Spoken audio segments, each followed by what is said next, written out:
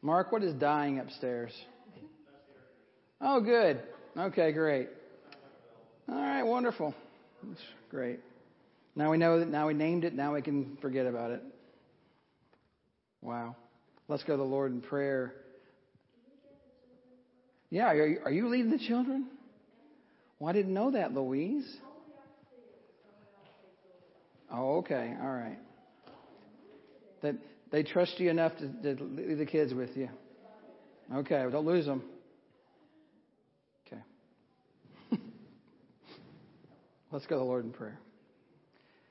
Gracious God, as we gather in these moments, we're thankful for your faithfulness to us. May we be faithful to you by listening and hearing the word that you have for each one of us, that we might be able to take it into our heart, whatever it is that speaks most to us. Challenge us, convict us, and guide us. Free us for living as you've called us to live. Pour your Holy Spirit on us and on these words now as we gather in this place, and make them be so in our lives. In Jesus Christ's name we pray. People of God said together, amen.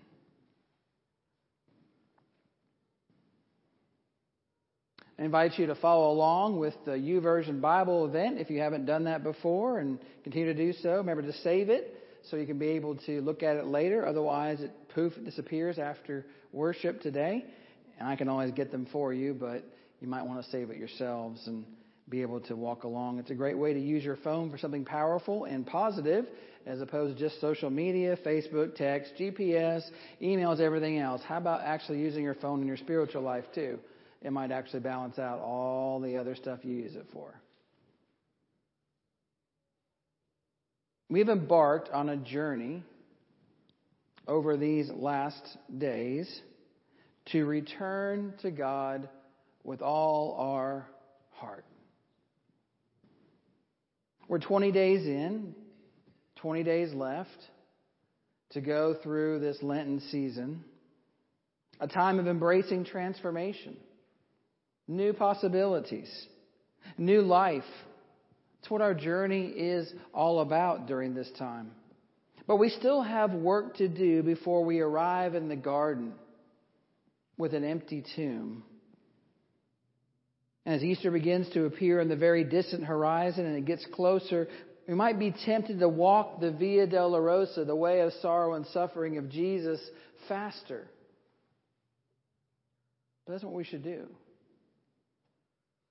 If we listen to the Apostle Paul in 2 Corinthians 5, we're reminded that we still need to walk slowly and with great care, because we're not ready yet. We're not ready for Easter. Easter is more than chicks and ducks and bunnies and candy and fine clothes. Easter is much more than all of those things. Before we can get to the new creation of Easter, we have some repair work to do within our own hearts and in our own world even. And even in our own church. We did some of that repair work outside yesterday. It began with a lot of destruction earlier in the week that I wasn't sure about. The first thing I asked Davis was, where are my bushes? They're all gone. Outside my office, everything's gone. I'm like, I'm not so sure about this. I like those bushes. But I did say, whatever's hiding behind the bushes has to go if there's no bushes. So it's all gone.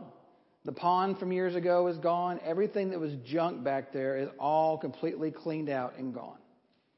Because sometimes you have to get rid of the old stuff, the things you keep around thinking you're always going to need them or use them, in order to get the new stuff into your life. Amen? You can't hold on to everything and expect to change and for things to be different. And so we began with a lot of destruction that I wasn't sure about. And then the task loomed large before us, literally, with 100 bags of mulch to spread throughout the campus. But we came together on the outside and on the inside. Every window in this place has been cleaned by the teens and the children. And then with the power beyond our own strength, Sometimes you just need power beyond yourself to remove things that are dead. You see. There's no way we're pulling up that bush. And Mark was looking at it, and Mark said, well, it's got some green on it. It looks like it's an okay. And I'm like, it's got 2 branches of green, Mark. We've got to pull it up. It's dead. Sometimes you just got to pull things up even when it seems like there's life in them, because there's not enough life to really go on. In order for new life to spring forth, you need to be able to take care of the things that are dead. And we began the work of repairing. That's right outside my office. I have a back door. You don't ever see it. That's my only window to the world because I have no windows in my office. So I open it up and put a screen door on it, and I let the air come through. Makes me feel like I don't live in a cave. And we began the work of repairing so that transformation could take place. That's what it looks like now.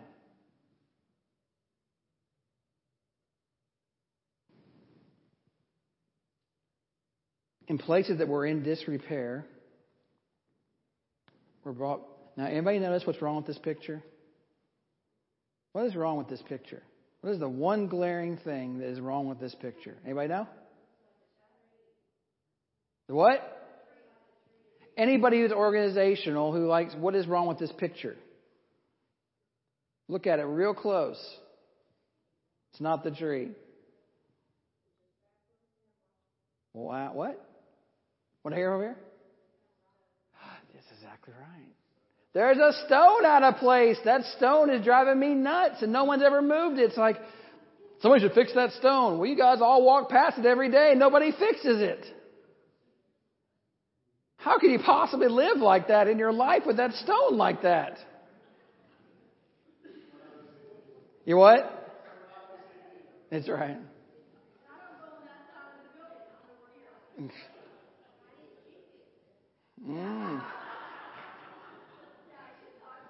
So I don't walk on that side of the building. I don't.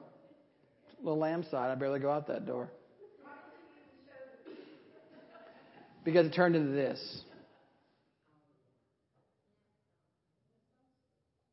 And the stone's fixed. And all these things were brought back to new life, working together. If you don't go outside the lamb's door, like most of us don't for the most part, go outside, look at the gardens. See all the work that was done working together. And the beauty of new creation was all around us as we were doing this repair work. You could see the flowers so much more. You could see all the hard work that had been done to create these places and these spaces. Once you did the repair work, you could see the new creation. Get it? You understand? It's the same with our lives. And sometimes we need to stop and remember why we came together as this crazy quilt of people called Good Shepherd in the first place. Years and years and years ago, before most of us were ever here. If you haven't stopped to notice the cornerstone of the building right outside, right here, and to read it, and to think about the people who came before us, who planned. It says that we as a Christian family committed to caring, loving, and supporting each other. What? What's the other word? Together. To loving, caring, and supporting each other together. Following the Word of God, we are taking a bold step into the future with God. 1996. The church was in 1991. Ralph remembered, and Sue remember these times. Vicky's right there at the edge. There are others of you. They had no idea what the future would look like. They had no idea when they built this building what was going to happen, if it'd even be around in this amount of time. They had no idea a second building would be built in the back with another cornerstone you should read sometime. They had no idea this experiment of leaving their home in Rivergate and leaving the school that they were meeting at would lead to something like this. They didn't know. But they had hopes and vision and dreams of this new creation. How hard would it be to leave this whole place and start again somewhere else? Everybody's like, I'm never going to do that. And yet our mother church did that. They left the place that they knew and loved and raised their kids and everything else. They left it for the future of what the church could be. And maybe someday this church will leave this space too and go to some huge campus somewhere else where it reaches other people as well. Because that's the best place to be in Hendersonville's future in 50 years or whatever. New creation has to happen in order to be able to move into the power of God. See, so far we've journeyed through fruitful fields in this sermon series, and barren wilderness, and countless stars, and the promises of God that are both large and small, and tables where we're all fed. And now, like threads that sew together a patchwork quilt, this week we begin binding together our journey with repentance and reconciliation and repair. I mean, what are you audaciously hoping for during this journey of the empty tomb? What's the big thing for you? What are you working on? Or are you treating like every other day? What's that big thing for yourself? What do you want for others? For your community? How do you want to be different at the end of these 40 days? In some way, to be able to say, look, this is how I am different. What I've been working on. There's a particular concept that our Jewish brothers and sisters use to describe how they are called to respond to a world that feels like it's coming apart at the seams. It's called Tikkun Olam. Tikkun Olam, in the simplest of terms, means to repair the world. To repair the world.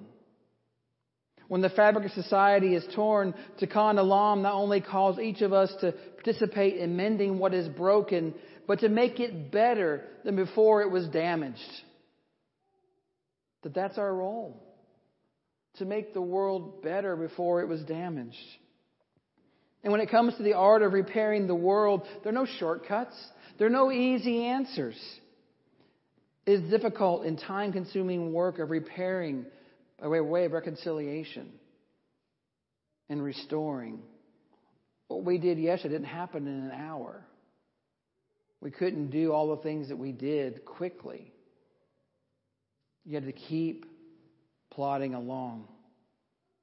See, to repair the structures and systems, we usually need to break those things down to their basic levels to be able to figure out where the problem is, address the root cause of the failure, and then begin rebuilding from the bottom up. It's very hard to put new wine into old wineskins.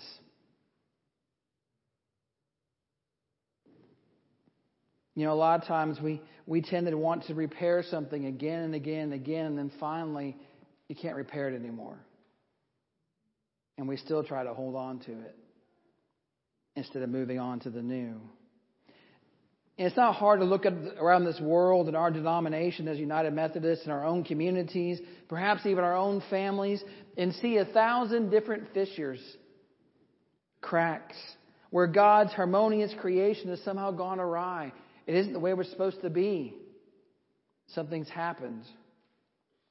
Tikkun Olam is not about grand gestures, but rather small acts of kindness, small steps that are made in faith, one after another, small displays of love and solidarity. It's the kind of thing that Paul was talking about to the Corinthians. He begins by saying, "From now on, therefore, we regard no one from a human point of view. Even though we once knew Christ from a human point of view, we know Him no longer in that way."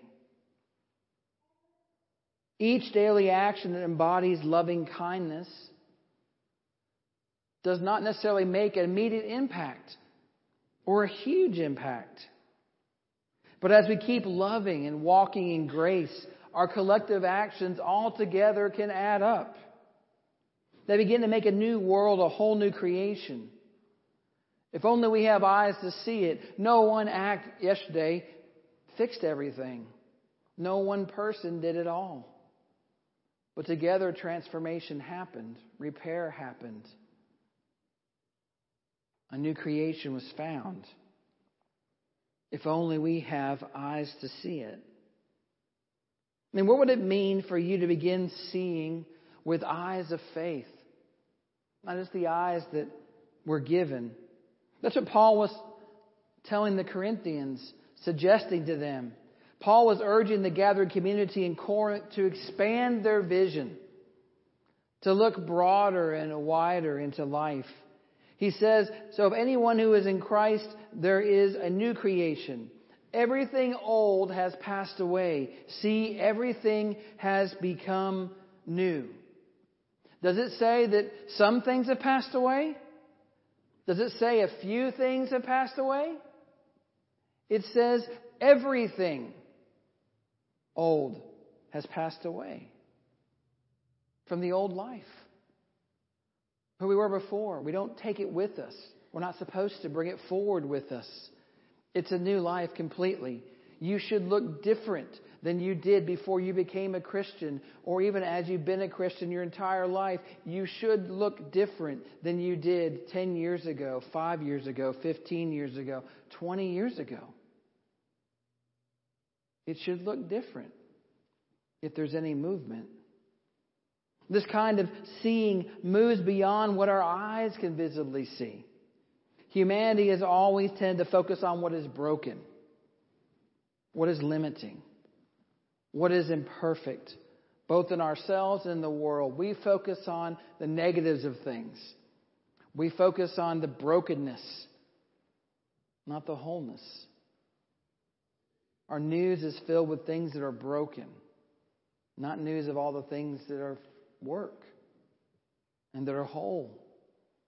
And all the stories that are out there about people, they add one little thing at the end of the newscast, a little bright moment to kind of, you just watch 25 minutes of ripping your heart out, and now in 5 minutes we're going to send you one little story about how life is so good. Instead of filling everything else that way. What if on our way to building a new and better world, all the limits we put on people and things were suddenly blown apart? That we actually believed in each other and believed in the ability we had to be able to change the world. To be able to do the things that Christ calls us to do and to live out, to really believe.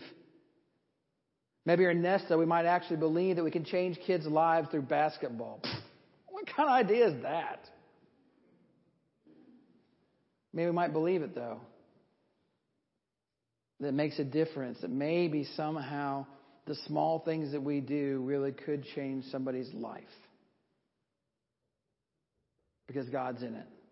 Amen? What if we started to see the world through the eyes of Christ? Now, some of you may have any idea what this picture is, and some of you may know. And if you do know, then just be quiet, because I don't want you to talk about it. Brent, I can tell you know, so be quiet. This is a picture. If you were to go upstairs in the children's hallway, if you haven't gone in the children's hallway, shame on you. You don't need kids to go in the children's hallway. Please go into more than just the sanctuary in your Sunday school class. Look at the whole building and marvel in its majesty everywhere that you go. You need to go upstairs, and along the children's hallway, there is this big mural, which is an oasis, and this is in it. Now, those of you who don't know the story behind this, what do you see?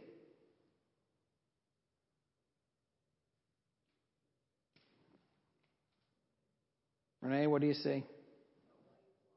It's a white blob, Betty. You're too far back and need better glasses. Come to the front. Right there.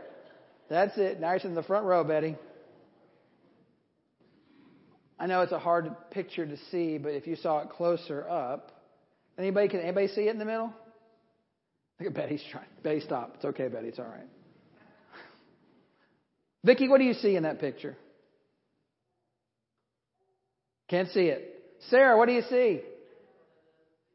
Sure, might as well now. It's Jesus' face. Jesus' face is in the mural upstairs, painted by the artist Tim from CNC shirt factory who does a lot of our stuff. His brother came up. Debbie told me this story at first service. His brother visited Tim for a couple of months, and his brother did all the murals that are up there years and years and years ago.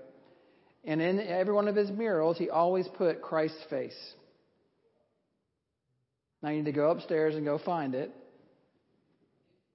The part that Debbie told me too was this is one of the last murals he ever did. His brother died after going back to Florida, the last member of Tim's family. So it was really emotional and important. We've long since forgotten that story since most of us were never there for it. But you couldn't even see it unless you were looking for it. And now you might see it. Thank you, Brent, for figuring that out. I know what you're doing. The important part is it takes different eyes to see that. You would not find that by yourself, as I've been here 6 years and nobody ever told me that it was even in there until yesterday. 6 years. It takes different eyes to be able to see like Jesus. So what if we started seeing the world through the eyes of Christ, whose eyes saw human differences as an opportunity to expand the reign of God on earth? I mean, look at his disciples and how different they were.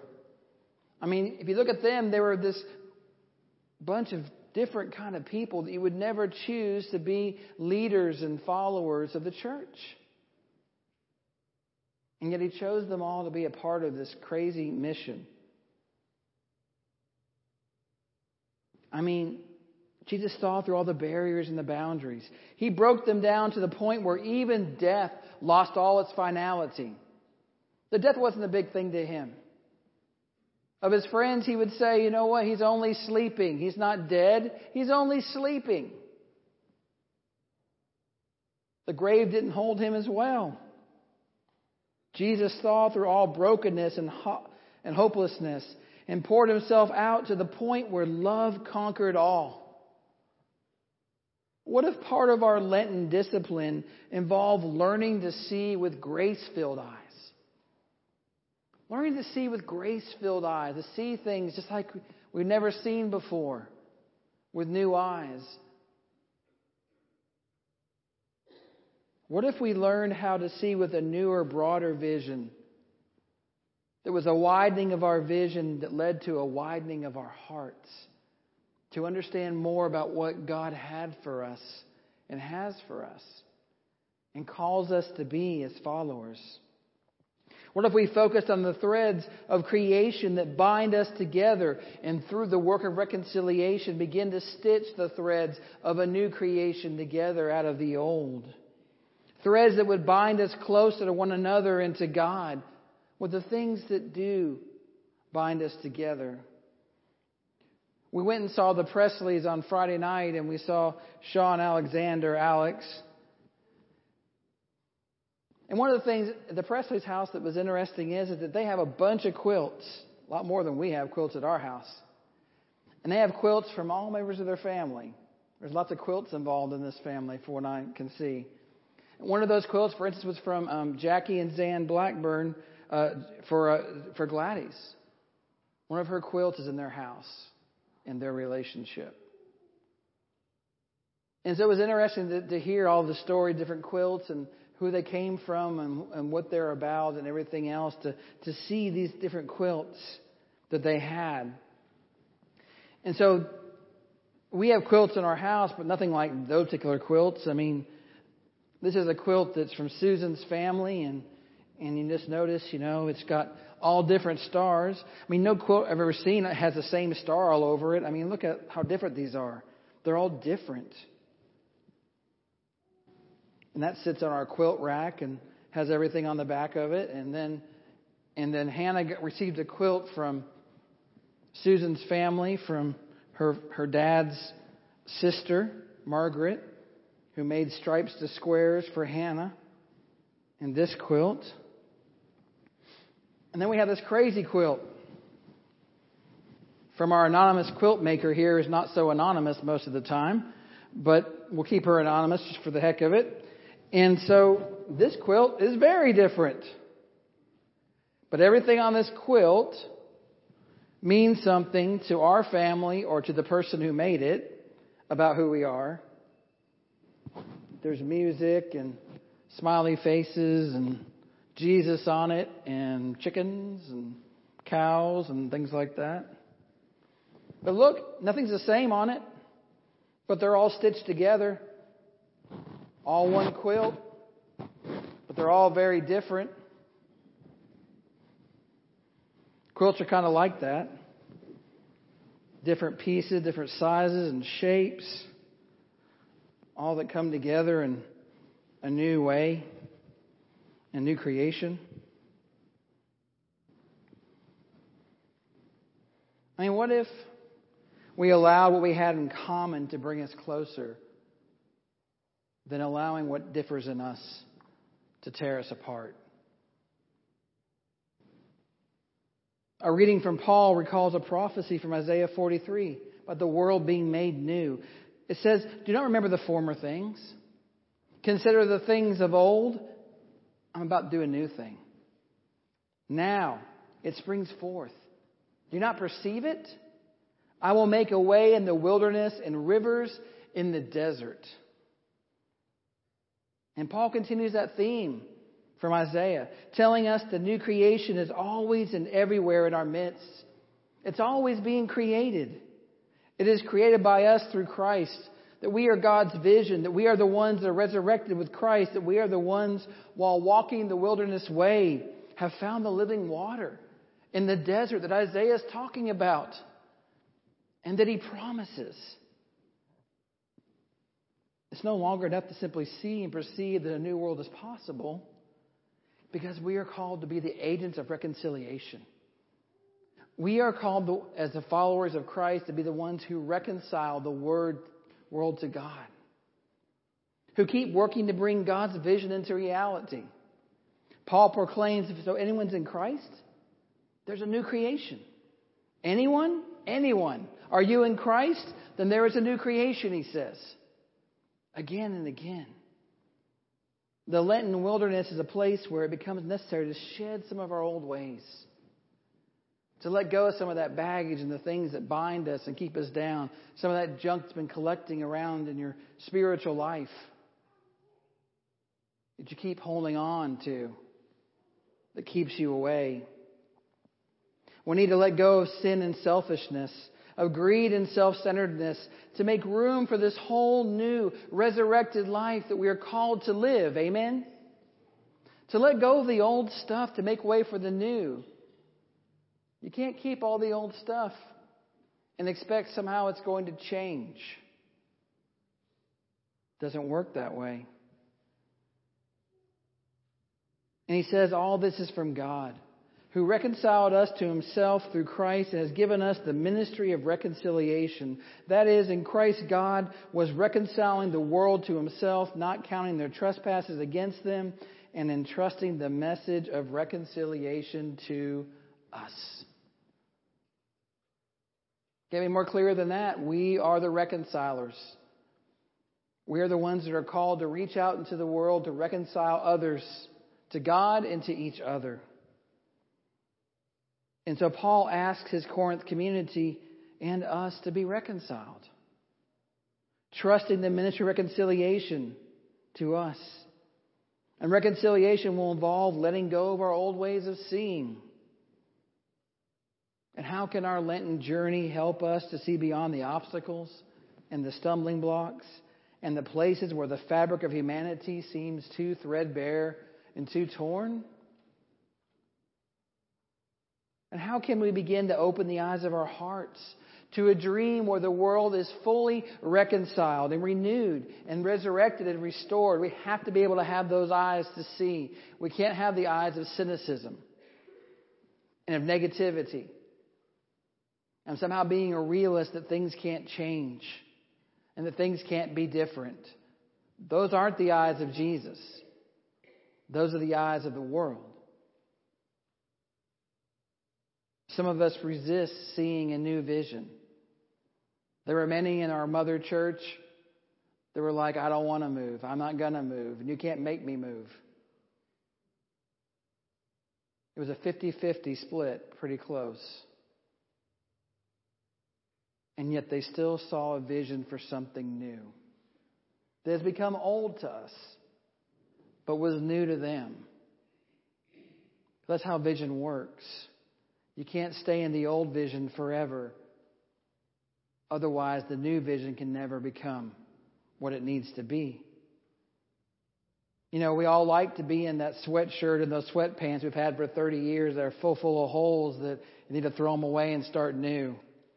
But I hope to God you don't wear them out when you go out in public and that sort of thing. You see? It is. Oh, good, Brent. Kathy's not out of the house again. Don't let him out of the house ever again. Those are comfortable. I get it. They're our favorites. But there has to be some newness, an opportunity to be able to take something new in and to be different. We're content to stay in our own grave clothes. And that's not who Jesus is. He didn't stay in the tomb. He was raised as a new creation. And so the good news is that when we're trying to be in the grave, Christ keeps calling us and beckoning us and pulling us and drawing us together so that all creation might be reconciled through God. That He's still working to do that. And the good news, when we see the frayed edges of human injustice and indignity with the eyes of Christ, then we're compelled to start the work of repair. When I walk outside and look around and things look like they look, and it's like, we got to do something about this. We got to change this. We got to clean it up. We got to do something different. Look down a hallway or into a closet or into a room. We got to change this. We got to clean it up. We got to do something with this. We got to refocus.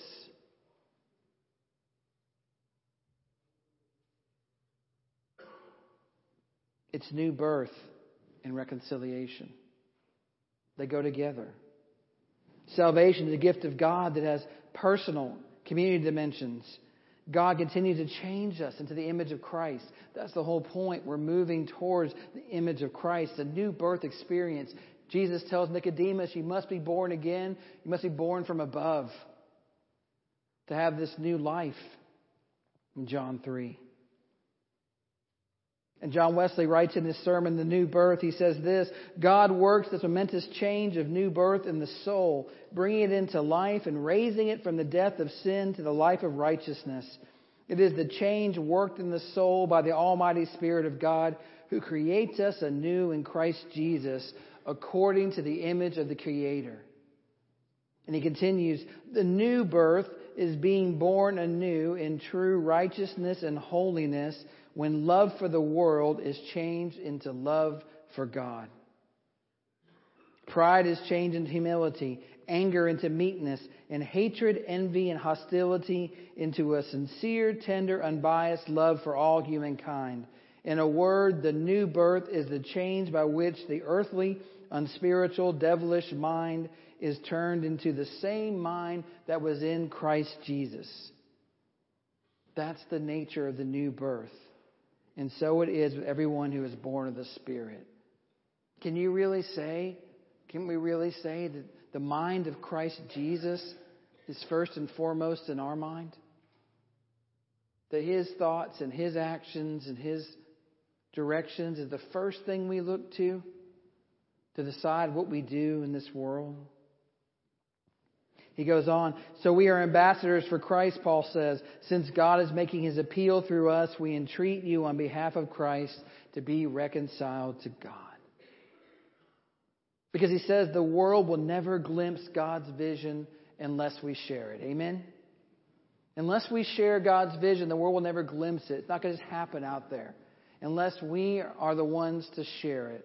The folks who built this place and put down that cornerstone wanted to share God's vision with the world in this community. And we have to make a concerted effort to do that. To say with our hearts and lives, this is where the world's been torn asunder. This is what we're going to do to change it. This is where love is calling us to go. This is what love is calling us to bind and to build and to ask the question, what would it look like to be an ambassador for Christ today? What would it look like to be an ambassador for Christ today in your life? What would it look like? If you were the ambassador, just like to a country or to the United Nations, and you were in charge of everything that happens that was presented. And your words were the ones that if somebody looked at to be the words that come from Christ himself, what would that look like for you to be the ambassador, to carry that kind of weight? Because all of us are. You may be the only person anybody ever sees the Christ in. Everything you do. If they only know Christians as being judgmental and divisive, it is because of us. And because we do not seek out to be able to go against that imagery. If they don't see your heart and they only hear your words of hurt, then that's the only image of Christ they're going to have. It's up to us to be ambassadors. And he closes with this, for our sake he made him to be sin who knew no sin, so that in him we might become the righteousness of God.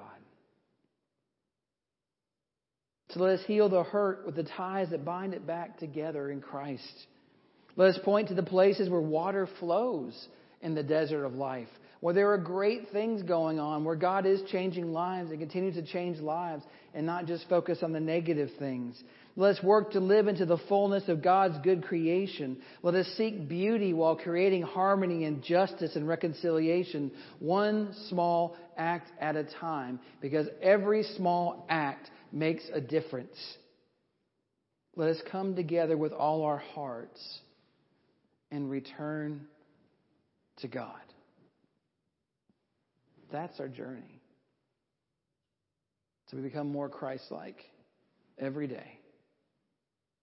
And to share the good news that he has given us to be shared with someone else. Let us return to God with all our hearts. Amen.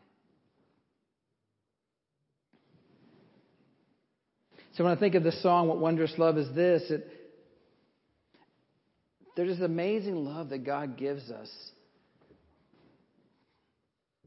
that we don't deserve. That we haven't earned and couldn't possibly ever say thanks fully for. This love is given freely. But this love is given freely to us to also give it to others around us. Because it was a gift to us. And because it's a gift, it has to be given to others. That's being an ambassador of Christ. There are folks in your life and in the world, in this community and around who just don't believe anybody loves them. People that are not cared for. They're not forgiven. That there's no hope for their existence or for their life. They might even take that life because they see nothing else. Or at least live in despair and depression most of their time. It's up to us to show them there's a better way. There's a better way to live and a better way to be. And this song that tells what wondrous love this is speaks to the fact is that this love is so wondrous, it can't be kept to us. We have to give it to others around us. So let us stand and sing, What Wondrous Love Is This? I want you to really listen to the words and to feel the power of those who wrote them and what it means for you to share this love as well as receive it.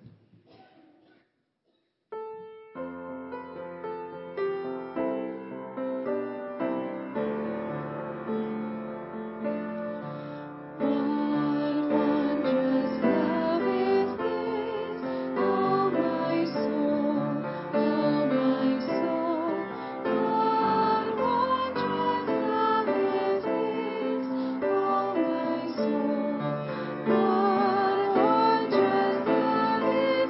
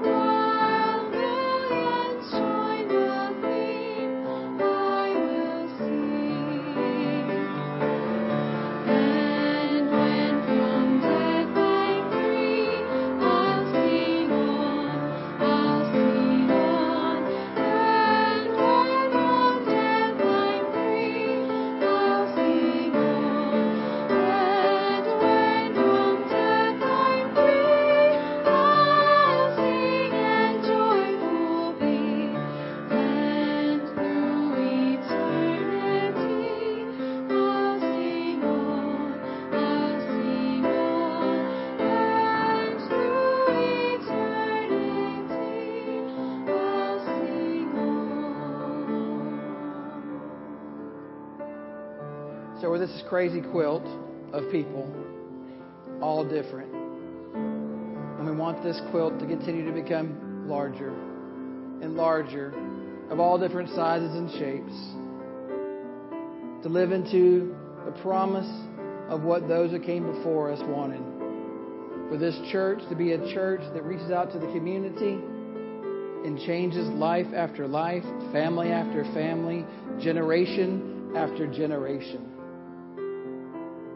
We need to keep building this quilt. We need to keep stitching people on together in their uniqueness as they come alongside of us. We need to come together and return to the heart of God and be ambassadors of Christ out those doors and into the world where lives continue to be changed by His Word. Amen.